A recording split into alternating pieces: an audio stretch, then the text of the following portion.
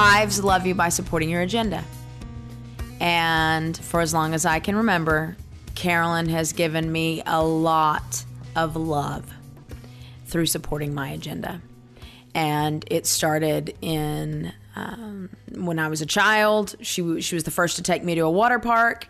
Definitely plenty of my first movie. Lot of fun with Carolyn as a kid. And then as I grew older, playing sports, or being in debate or being a cheerleader, she would make it to a lot of games. She would travel to a lot of games and support me. I remember her driving really far one time to an Anna basketball game, and she'd come all the way from Dallas. And I remember her walking in, and I had a tendency to foul out of basketball games. I was a scrappy 8 who liked to get dirty, and usually that meant fouling in basketball. And I remember her distinctly walking into the Anna gym after fighting Dallas traffic to get out of Dallas to Anna, Texas, and walking in the gym. And I was a starter, and I was sitting on the bench, and it was halftime, and she looked at me, and I just shook my head and held up a 4 because I already had 4 fouls. So as what that looks like as I got older, into adulthood, I played tennis in college, and she made it to several of my tennis matches in college, even those that were out of state, and bought all of my books in college. And that's how she loves you. It's not, there's not a lot of hugs and kisses and affection. It's her way, her 5 way of loving is I'm supporting you and I'm supporting your agenda. So then when we were having babies, she would not come to the house without diapers. And we used to laugh and joke because, after our babies grew out of diapers, then if she showed up at the house, it was very practical. She would have in the back of her car, because she had gone to Sam's. It was practical. She had loads of toilet paper and paper towels. So we would tease that she had the black market on household paper products. But again, that was just her silent, quiet 5 way of loving us, which actually has been pretty great. I'm 41 years old, and only in the last 2 years have I really started to buying paper products for my house. So Carolyn's loved us really well for a lot of years. I as she ages, with my parents too, where I'm finding there's starting to be more of a give and take than there always has been, and that is where I have the opportunity to take care of her a little bit more. And I know that kind of one way I've seen that really develop, that's unique to her being a 5, is while she's close to me, and she's close to my sister Jenny, and she's close to my mom, she shares pieces with all of us. When something's happening with her, usually if it's medical or something physical or even just something kind of going on, she doesn't usually give any of us the full story. And I think that's just inherent to her being private and being a 5. And, 5s don't want to be known. And while she's comfortable and loves all of us very much, and we found, the 3 of us, Mom and Jenny and I, that one of the best ways we could take care of her is to kind of come together. She's actually heard me tell this story, and so now I have to be careful because she knows we all talk to each other now. So I know sometimes when she's getting ready to give me some information, or if I'm asking her if I can take care of something specific, she'll kind of look at me like, have you talked to your mom? Have you talked to Jenny? Did they say something? And I find that endearing, quite frankly, because it's like she knows this about herself. She knows this about us. And still it's an area for her where I think as a 5, it's just, it's almost it causes a little bit of anxiety to have someone know you so closely and know what's going on with you in great detail. Carolyn's in her mid to late 70s and not big on going to the doctor. And she finally found a good doctor and a good general physician. We were all excited. And she smoked for some years early on in life. I remember her quitting when I was a little girl, and definitely loves the beach and used to be, that person on the beach with the baby oil and the towel on the beach. So when she finally, found a general physician she was comfortable with, we all as a family kind of braced ourselves for skin cancer or lung cancer. And when you know it, neither one of those happened. But they did find a lump. And I will never forget, I guess I need to say a lump in her breast, which that right there is going to make a 5 uncomfortable. And I'll never forget her sharing that with me, and she needed to go for some tests. And it had come right after, just right on the tail end of a time when she had come to my work for 8 days, almost straight, 8 days and 2 weeks. She showed up at my job, at my place of employment, early, like 8 a.m. to do something for me, to take pictures for me consistently for these 8 mornings. And knowing her and knowing who she is, I knew I needed to couch my offer of help in a way of reciprocation. And I said, you know what, you've come and helped me for these last 8 days. You've come early, you've gotten up early to come help me. Let me get up and come and take you to these, 2 tests. Let me come do that for you. And she said, I'm saving you for the big stuff. And I think that pretty much sums it up with her. And that is that even when I can logically, as an 8, set it before her that it makes so much sense and it's an equal exchange for me to give some piece of what I've received from her, she's going to save me for the big stuff. And so what I love the most is as we've traveled this road together, we can laugh about it. We can joke about it. If I take her to, if she's had a couple of dental surgeries and we've worked it out where I could take her home from those because she was given some, pretty heavy sedatives and shouldn't drive from that. But we joke that I'm working on my medical Uber license and that I have to have someone who will trust me do that before I actually patent that license and get that going. And so, Carolyn, thank you for being my, guinea pig for my medical Uber license. Thank you for letting me give some piece of what you've given to me for so many years. I love you. As you have probably already guessed, today's episode is with Enneagram 5, Carolyn Teel. We're very excited to have more female 5s coming up in the near future, but we had to get the ball rolling with Carolyn, who has meant so much to Suzanne, to our family, and Life in the Trinity ministry over the years. You get to hear about the Irish goodbye, you get to hear about how 5s deal with cancer, or this 5 in particular, 5s in moving. And I love that it's really just a story about how Suzanne and Carolyn met and the early years of their relationship. Quick reminder that there are a couple weeks left to apply for both the Enneagram cohort and the contemplative cohort. So visit lifeinthetrinityministry.com and apply today.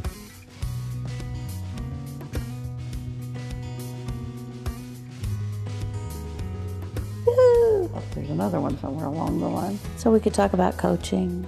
We could talk about, I don't think we have to worry about it. I think it'll all come. Well, you were always you were the head coach because you know way, way, way more about basketball and stuff than I did. But that's part of the thing. Part of the deal is, though, because you're a 5 and because I had more basketball knowledge than you did, you made me the head basketball coach. Oh, sure. That was a no-brainer. Well, but that's not a no-brainer for other numbers on the Enneagram. Okay. Because for you, look, just like that's so fun to take that apart. Because look at that. That's all based on where the knowledge is. Right. Which is how you are in the world as a 5. It's all based on who has the most knowledge, then they should be in charge. So I wasn't the head track coach. I wasn't the head tennis coach because you had the knowledge. I didn't have brigade because the drill team, because you had the knowledge. We could have either one had the cheerleaders, but I had the cheerleaders because I was the most energetic, perhaps. And you had the knowledge. You had been one. Do you want me to mention that or not? Yeah, that's fine. Okay. Yep, that's true. So I think it's interesting for you to offhandedly say, well, of course you were the head coach because you knew so much more about it than I did. There was no comparison. But that's not for most Enneagram numbers, it wouldn't matter where the knowledge was. It would matter who had seniority and who wanted the title. I wanted no part of the title. No, the only thing I thought about was the knowledge about it. Or that's who cool. had it. That's pretty cool. And you did that with most things, I think, in terms of coaching and all the things that you started. One of the things that I want to talk about a little bit is that so much of what you did when you started at Bishop Lynch in 1967 or 8? Maybe 7. Yeah. Fall of. So when you started at Lynch in 1967 as a 5, even though we didn't know that, or we didn't know each other, we almost did, but didn't yet. You started things. Mm-hmm. 5s don't generally start things. See, I just saw the need. The girls didn't have anything. Athletically, and things that would get them involved in stuff, they just didn't have anything. And so, did you think, I don't want to do this, or was it a justice thing that energized you? Maybe it was justice, but you could tell that there were girls who were interested in sports, and there were girls that were interested in drill team and stuff like that, and they needed somebody to help them. And in a way, I was almost the natural person to do it because I was the PE teacher. Mm-hmm. But it was also just something I wanted to do because I thought they deserved a chance to play and have things too.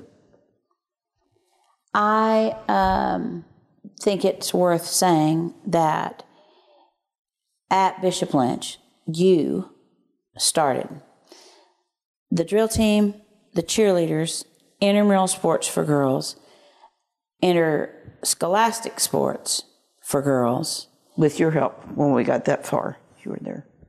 That's just a lot for a 5 to give themselves to, because that meant during football season, you were there from 6:30.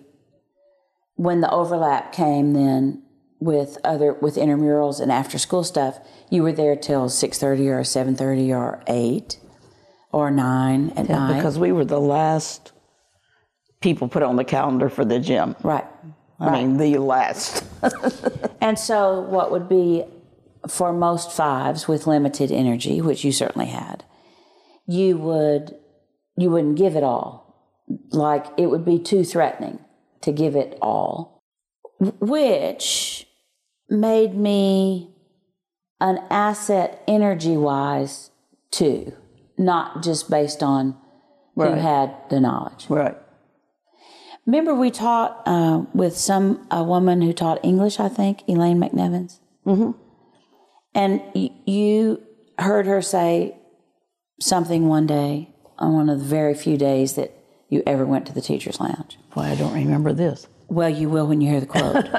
And you quoted her consistently. And that was, you said to her, how come I get here at 6:30 and I am here at 9 o'clock at night, and you get here at 10 to 8 and you leave at 3? Do you remember what she said? Mm-mm. She said, well, I know how to put my tongue to the roof of my mouth. Oh, right? Yeah, and say no. That's it. Yes. And so talk a little bit about how you, in most circumstances in life, absolutely have the way to put your tongue to the roof of your mouth and say no. And in terms of extracurricular organizations and responsibilities at Bishop Lynch for years and years and years, you said yes. I think it was just because of the kids. I mean, bottom line, it all came back to that. It was like the drill team. They came to me and asked me to help them. And my God, they were so wonderful. It was something that was probably needed to get the girls involved in a different capacity. And it was just all about helping them and giving them opportunities. And I love that. And it's extraordinarily generous that you did that as a 5. Well, and one of the things that I never really thought about this, but I think I never thought about this as being single. Mm-hmm. I had the time too. I didn't have a family that I was going home to and taking care of and responsible for. But it really, the only thing I ever thought about, I said yes to almost everything, probably everything. And it was just because of the kids, to give them a chance. Because there really just wasn't anything for the girls much.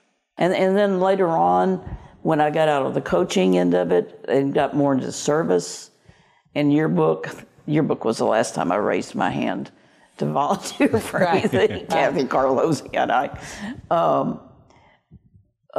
It was because they needed help, and it was things I got interested in, like service groups and stuff. And we started an inter-school service group with Jesuit and JP2 and Dunn and everything. So it was things that my interest, I just found other areas of interest to help in. I know, Mom, you were the first women's basketball coach after Title IX. And then y'all are talking about setting up all these programs for girls back. What range is this? Starting like in 1967, and that was before Title IX. All right. So I just have questions kind of about that. It's not really Enneagram related, but I've got, so Whitney, her favorite, person in the world is Buffy the Vampire Slayer. She thinks she just hung the moon. I know. But we went and saw Captain Marvel, and the first thing she started talking to me afterwards is how that was very Buffy-like things that she was doing. And she's, Rosie the Riveter, all these things. Well, y'all are real life. We did these things. Yeah, kind of fun. And so, about that. But my question is kind of like how and what you said for the girls, for the kids, yeah. Just kind of the how and why that came together at first Bishop Lynch and then at SMU. Carolyn was already at Bishop Lynch, and she called SMU, and I was a student still. I was a freshman. I called Laurie Hamlet, the only person I knew at SMU. It's like fate. And said, I need some officials, because since there were no sports for girls, inter-school sports, Carolyn started this unbelievable intramural program. And it was so many kids were involved that when it got time for the finals, she called her friend at SMU to say, I need somebody to come officiate the finals. And that's how y'all met? That's how we met. And literally, we went and officiated the finals of that basketball game, or more than one. And I went back to SMU, and then I had a little car wreck. Remember that? Mm-hmm. I had a little fender bender on the way back to SMU, and I just turned around and went back to Bishop Lynch, and we literally went to Kip's Big Boy to have dinner, and we sat there and drank coffee and talked till midnight. And that's how this got started. We have been best friends since that night. All right. Total fate. So now,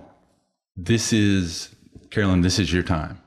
So my mom goes around the country telling all sorts of stories about you, all from her perspective. Right. And so this is where the country now gets to hear your side of most of these things. Okay. And I bet it's going to be a little bit different than what they've heard. Mom, Little Miss relationship and relational went back. Let's hear your side. She calls you. How does that friendship start to grow? We just connected. There was just some connection right off the bat. And there are a lot of things I don't remember too well, but we just stayed in touch and started getting together, I guess, to have dinner or whatever. You had started coming over to Lynch some? Well, we played tennis. Yes. Every Sunday morning. Yes. When I probably should. We won't shouldn't talk about church right now. We played tennis, and we played doubles a lot. Yes. And you and I played other people, and we were quite successful. Yes, we were. You were by far the better tennis player. I don't know. Yeah, you do. And you knew it then, too. If it's backhand, this is you. I'm quoting you. If it's backhand, I'll take it. But let me just say that the experience that you're having right now, Joel, with the two of us, is our relationship. She didn't talk, and I always talked.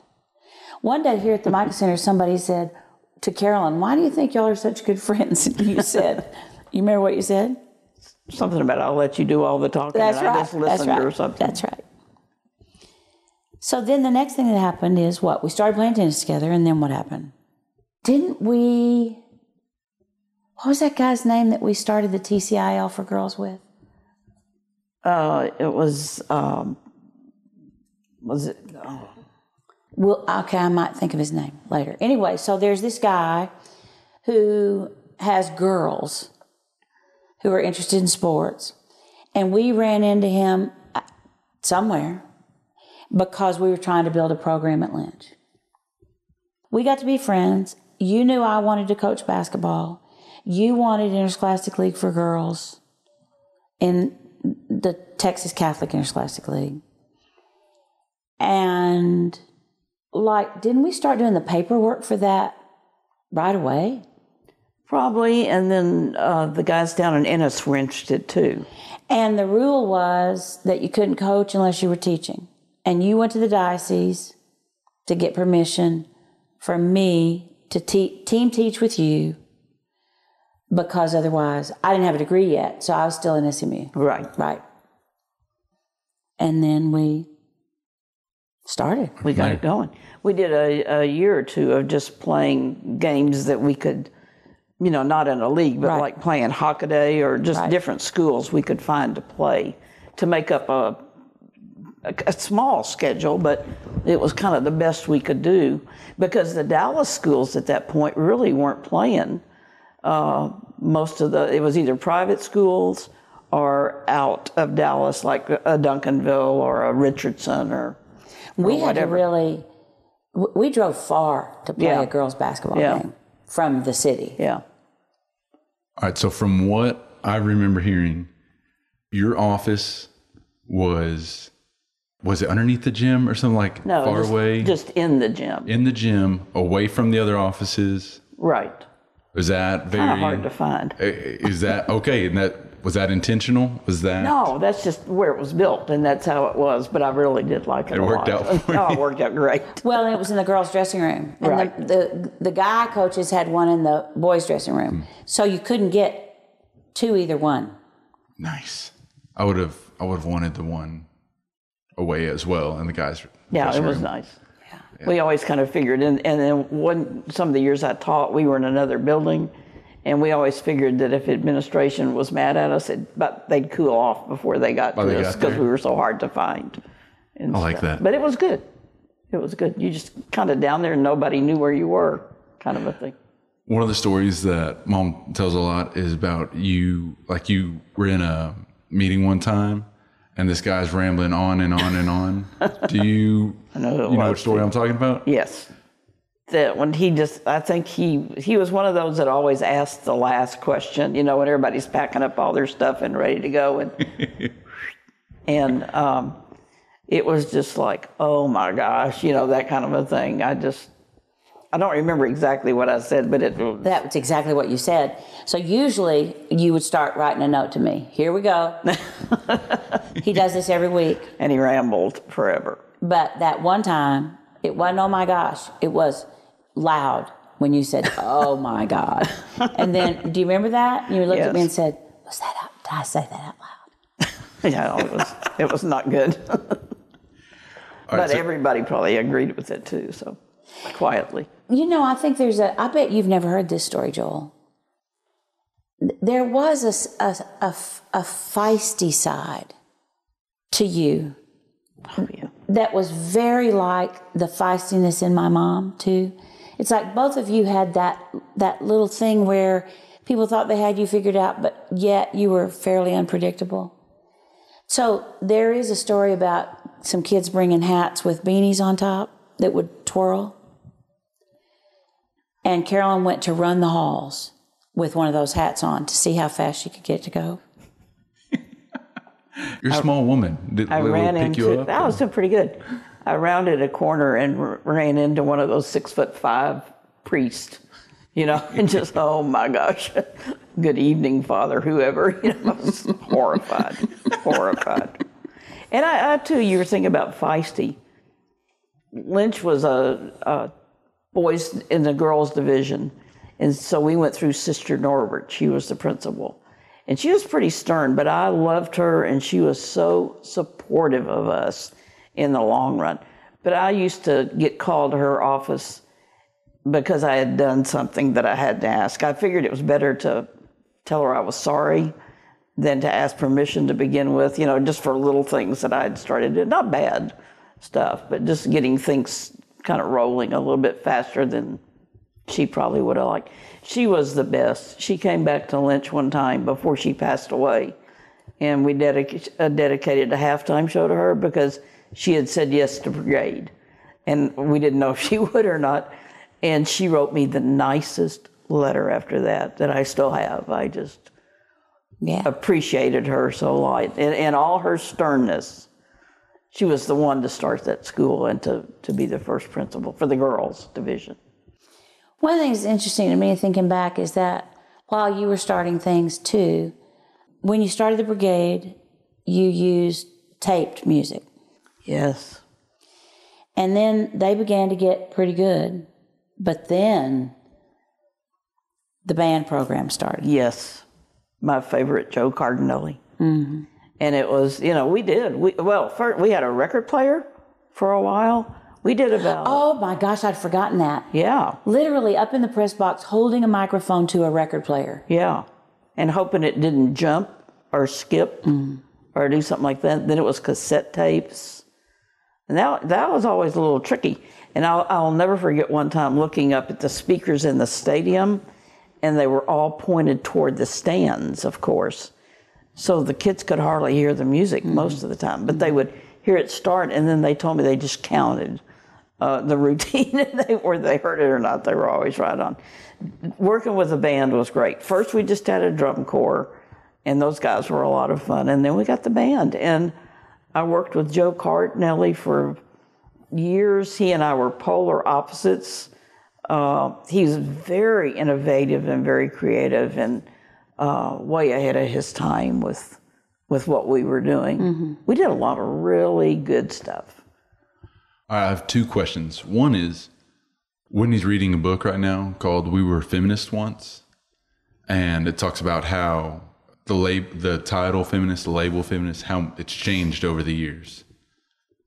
Do you think that it has from when you were starting that compared to nowadays? And I think the subtitle of that book is From Riot Girl to Cover Girl, how now it's being sold as it's being marketed, if you will. Do you think it's changed? Yes. And you look back in those 60s and 70s, it was pretty unequal for women, a lot.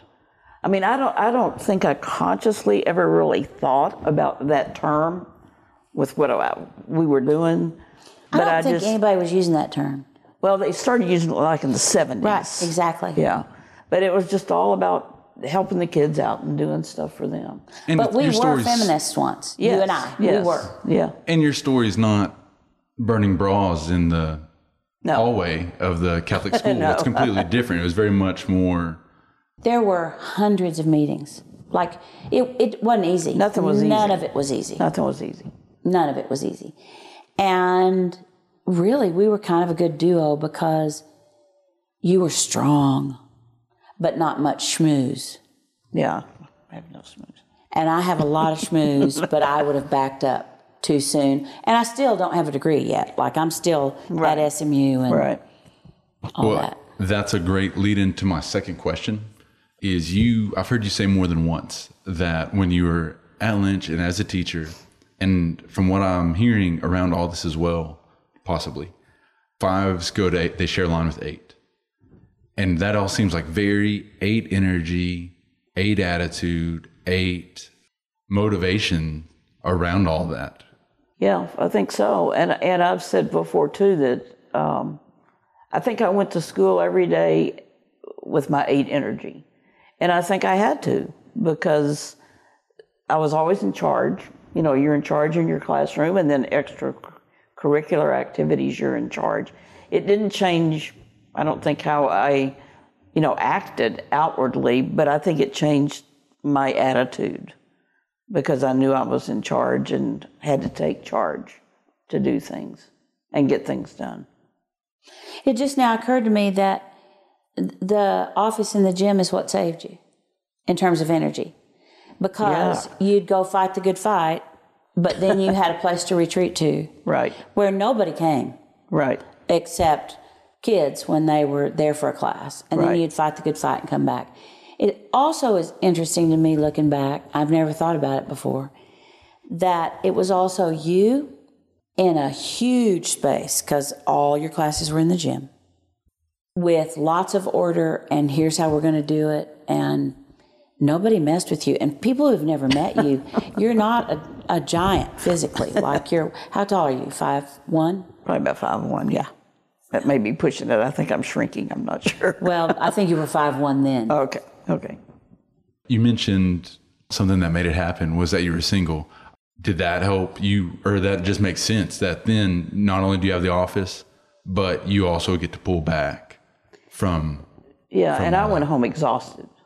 Yeah. Every day from, I guess, a lot of it was all the interactions. You're dealing constantly with a Julian adolescence, which was great. But yeah, I'd go home just tired. And then you don't have to deal with the 8-month-old that shattered your window while you were at work. That happened to me last weekend. I'm sorry. No, I didn't. So Joel, in the day, we had pep rallies every week too, and she's dealing with that. And there was a student whose name was Judy Coyne, and she had the same dry humor that Carolyn had. And so we don't normally see 5s as really creative and coming up with not very creative, all kinds of stuff. But you were a big contributor to Judy's creativity around all that stuff that went on. Mother Friar. Talk about Mother Friar and talk about the stepsisters. Judy created a character. It was Mother Friar, and she dressed up in a habit and was part of most pep rallies, and was always a skit. And one of them was the 3 stepsisters, Cinderella, were step up, step down, and step aside. Those were their names. And you and Judy would sit and thoroughly be entertained by each other and yourselves while you wrote all of those skits. Yeah. And we would go shopping at Goodwill to find outfits for all the characters, and we had a good time. We did a couple other things that... No, probably the number one story that Mom tells about 5s and y'all's relationship as well is when you were going to have your knee surgery. Okay. And you were going to have your neighbor take you. Yes, my really close friend neighbor. Yes. All right. So I literally want to hear you tell the story from your perspective. I've heard Suzanne's side of the phone. No, she's not taking you. I don't even know this woman. She told it right. I mean, I guess she might have been busy and I didn't want to bother you too much. So I just asked my next door neighbor if she would take me. Didn't sit well. And then when allegedly you got very, as Mom said, I could do it verbatim, the shot before the shot. Right, to relax you a little bit. Yeah. She talks about y'all's exchange there. I would like to hear your side of that. I was really, really, really glad she was there. And I told her. And then she went for that hug? Yeah, I was, I'm just kidding. I like hugs. You didn't want one that day, though. That was, I'm sure, was the effect of the medicine. You think yes. I felt like I'd had all you were giving me that day? What about one of the things that we want to talk about was when you were diagnosed with cancer? Okay. All right. I went to the doctor for just a routine checkup, and she asked me when the last time I had a mammogram. Could not remember, had no idea, and she said, go get one. So I did. And when the results came back, there were, it was breast cancer. There were a couple of suspicious spots that they wanted to further look at. And I don't know, I just decided that I wasn't going to say anything to anybody until I knew what it was and what we were dealing with. So I didn't. And then I decided, after I got the information on, there was one spot that it was, we were going to have to do surgery to remove it. It was cancerous. Then I decided I would tell Suzanne or Joey or Jenny first, depending on who I saw first or talked to or was with. And then I think Suzanne was out of town, and Joey and I happened to go to the movies. And so I thought, okay, I'll tell Joey. And then I didn't, because we were having such a good time. I didn't want to put a downer on it. And then I just eventually told them, and told my sister and my niece. I think part of that was, I think it was twofold. I think it was I wanted to know what we were dealing with before I told anybody. I just didn't want to call Suzanne and say, I think I have cancer, because I knew that they would worry. So I think that was a big part of it, was just wanting to get more information from the doctors after they did a little biopsy.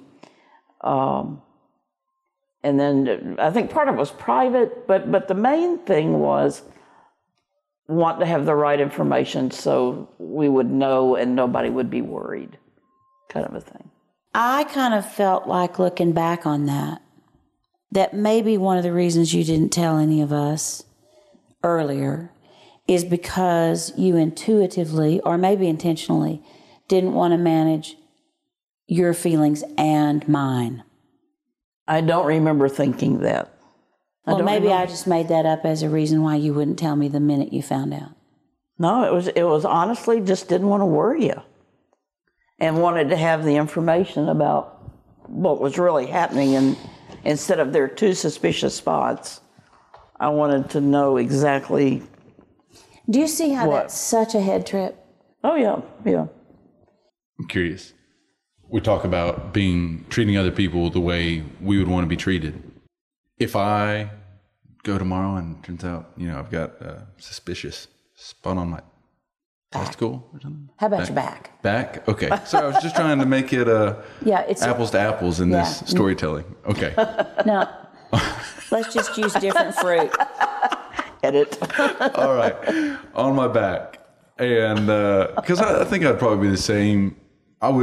My actions would be similar. Maybe not for the same reason. I wouldn't want to be the downer. And if it was suspicious and we need more information, I too would not really want to talk about it. Like, let's see what happens first. Would you want me to tell you about the suspicions? Or would you want me to hold off like you did and wait until we have a little bit more facts? See, I really feel mixed about that. I would want to know, but yet I totally understand where you're coming from, or someone's coming from, on wanting to know what's going on first. So I understand that you would understand if he did that. But what if I didn't tell you? I would want you to tell me. I probably wouldn't like that at all. If I didn't. Right. And is that because of our relationship and how close we are, or is that because you know that I'm different from you? Both. So probably more the first, but both. Yeah. So we could get on, like recorded right now, that if you get another diagnosis like that, there's not going to be any waiting before you call Because the whole point of this setup was just to get to this point right here. That's it. It was really Got you backed into a corner. I couldn't promise that, I don't think. Interesting. But you would want. I'll tell you. Well, you may not tell me, but for your reasons, but you know that I would want to know right away. Right. And because of that, I would probably tell you. Well, we've had a practice round now. My mom wouldn't tell me either. You remember when she had suspicious mammograms? Didn't know till it was over. Well, I had a lump, but it's benign. Do you all think that was Enneagram related? Absolutely. That because they're both 5s? Yep. And Can you imagine me?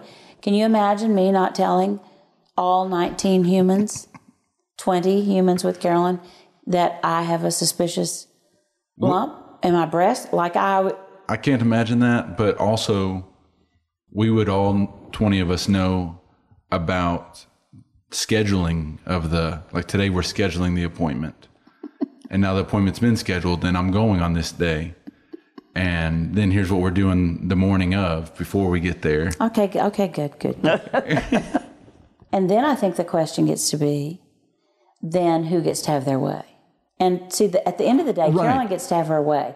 I want her to tell me everything about her health and any information that she gets because of how and who I am.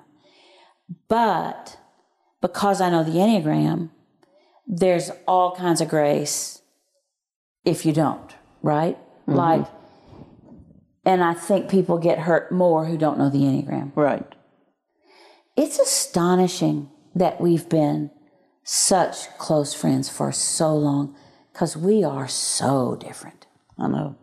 To this day, you've told way more people about my breast cancer than I have. Sure. Outside of immediate family, I really hardly told anybody. Yeah. Well, do you think that's because you wouldn't have told anybody, or do you think that's because for 50 years you've had me to do it for you? I wouldn't have told anybody. We get more and more questions wanting help on how to mend something broken. Mm-hmm. So we received one, I think it was yesterday, that a girl, she's like, I'm such and such number, and my best friend for forever is such and such number, picked up and moved. And basically said, I'm moving and bye. And she's furious at her now, and they haven't talked for months, and she's wanting to bridge that, but it's who gets their way. The other number, I mean, that's how they handle the situation, and that's not how you would handle the situation. However, you have to have the space for that. Does that? Yeah, I don't think, gosh, in 50 years, I don't think we've ever come across anything that we disagreed on or that separated us that lasted for very long. I agree. But I don't remember us working stuff out when we were younger either. Seems like it just kind of fell into place or... Yeah, do you? No. I don't remember us processing things and talking about our relationship and... Can we process and talk about another example of stories told past whenever you would move, Carolyn, and how the two different Enneagram numbers address that issue? Your mom is the most organized mover I've ever met in my life. I mean, well, number one, she's done it so many times, bless her heart, that she could patent her system. You guys helped with, I've only made a couple of moves, and your family helped. And there were times that I moved that I would take stuff to the new place, like the week before, start moving some stuff. But boy, the day of, I was like overwhelmed. I mean, just kind of standing there looking at everything. Worthless. I mean, just kind of worthless. I'm in total agreement with that. I don't know. I don't know what is it? Just overwhelmed? I mean... I think part of it is you just don't like change. Well, that's probably... Well, yeah, even though you are looking forward to it. Right. But still, change is hard. You know, I was just sitting here thinking, do you think that we've been friends for so long that somewhere along the way we intuitively learned to do for the other one the part they don't do well? Probably. So it just occurred to me, I kind of hate to put this out in the world. Uh-oh. Oh, it's about me. Oh, okay. If it was Well, about go ahead. you, it wouldn't bother me at all. It doesn't bother me to talk to the world about you. I know, obviously. I managed to get a degree from Southern Methodist University and make really good grades without ever going to the library. Ever. Because Carolyn went for me. I'm a great researcher. And I did social things for you that were really hard for you to do. Like, we would go to an event and I would talk. And I think for the most part, our difference kept us from comparing ourselves to each other and from competing with each other. I agree with that. Because we're just, outwardly, we're so different. Yeah. And it's a good balance.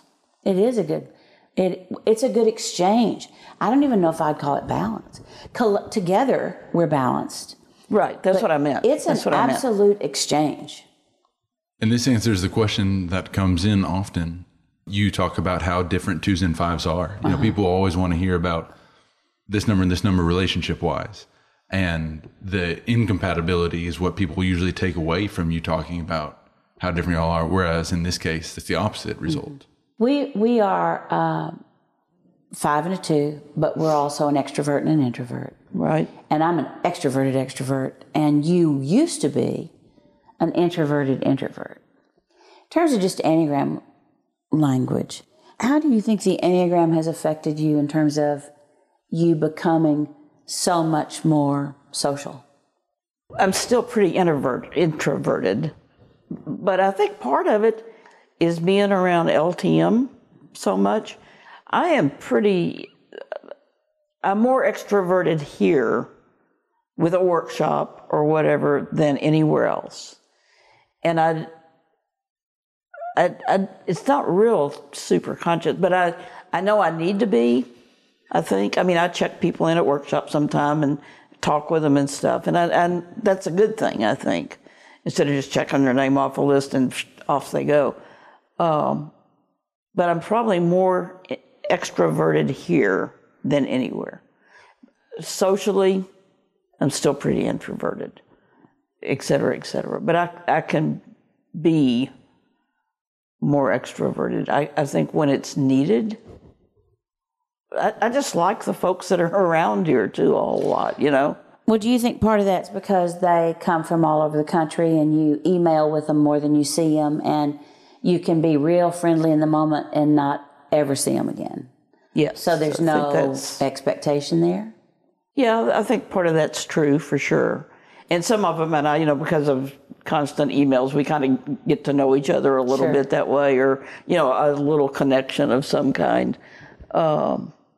But yeah, some of the apprentices for the 3 years, like Christine, have built kind of a relationship with them, and I really do like, that. Yeah.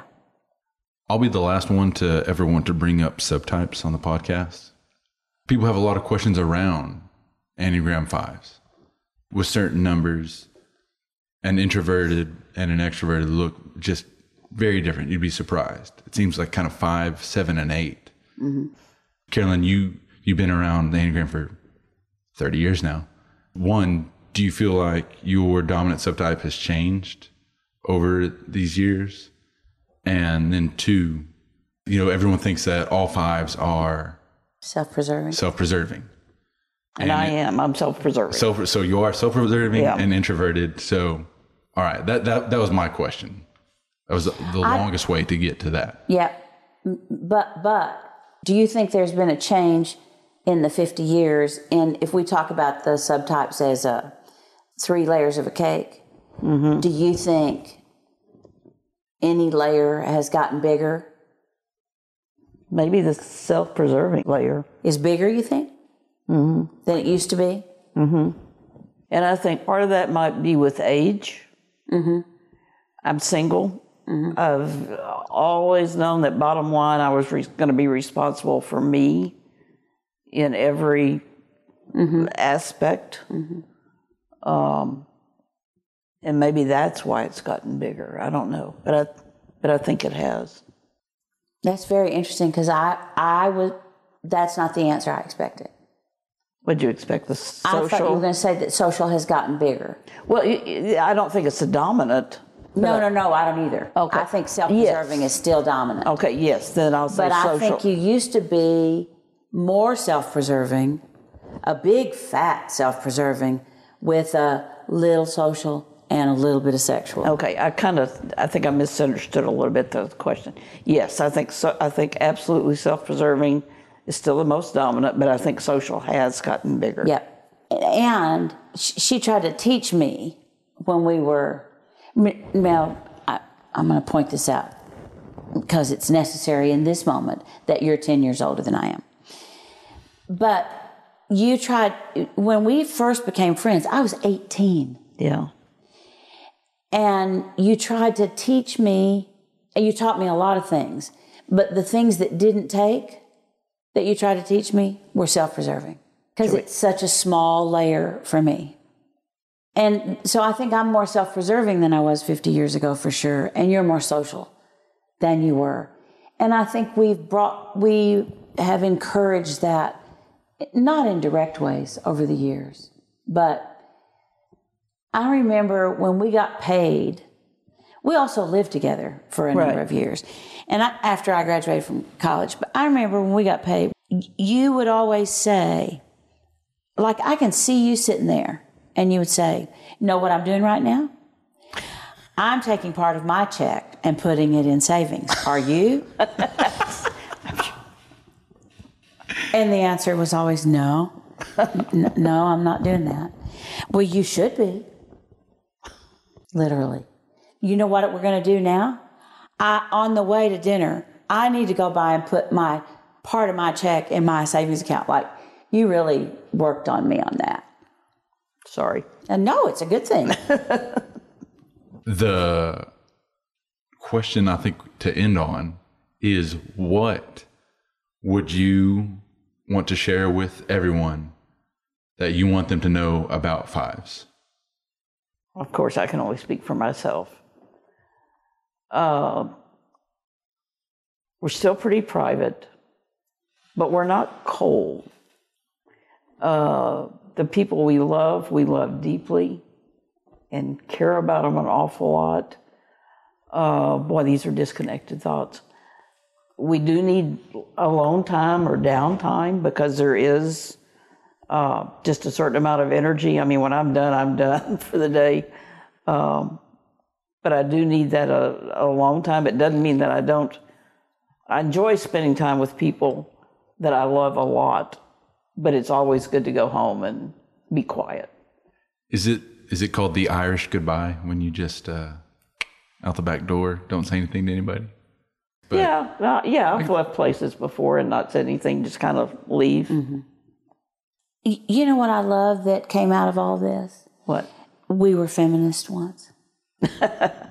Because we were feminists. But you know, one of the things you taught me, as I think about all the things you started and the way you did it, in all the meetings and all the asking for gym time and asking for money and asking for funding for programs and all the things that we did and all the things that we started, you modeled for me that we never did it because we were entitled to it.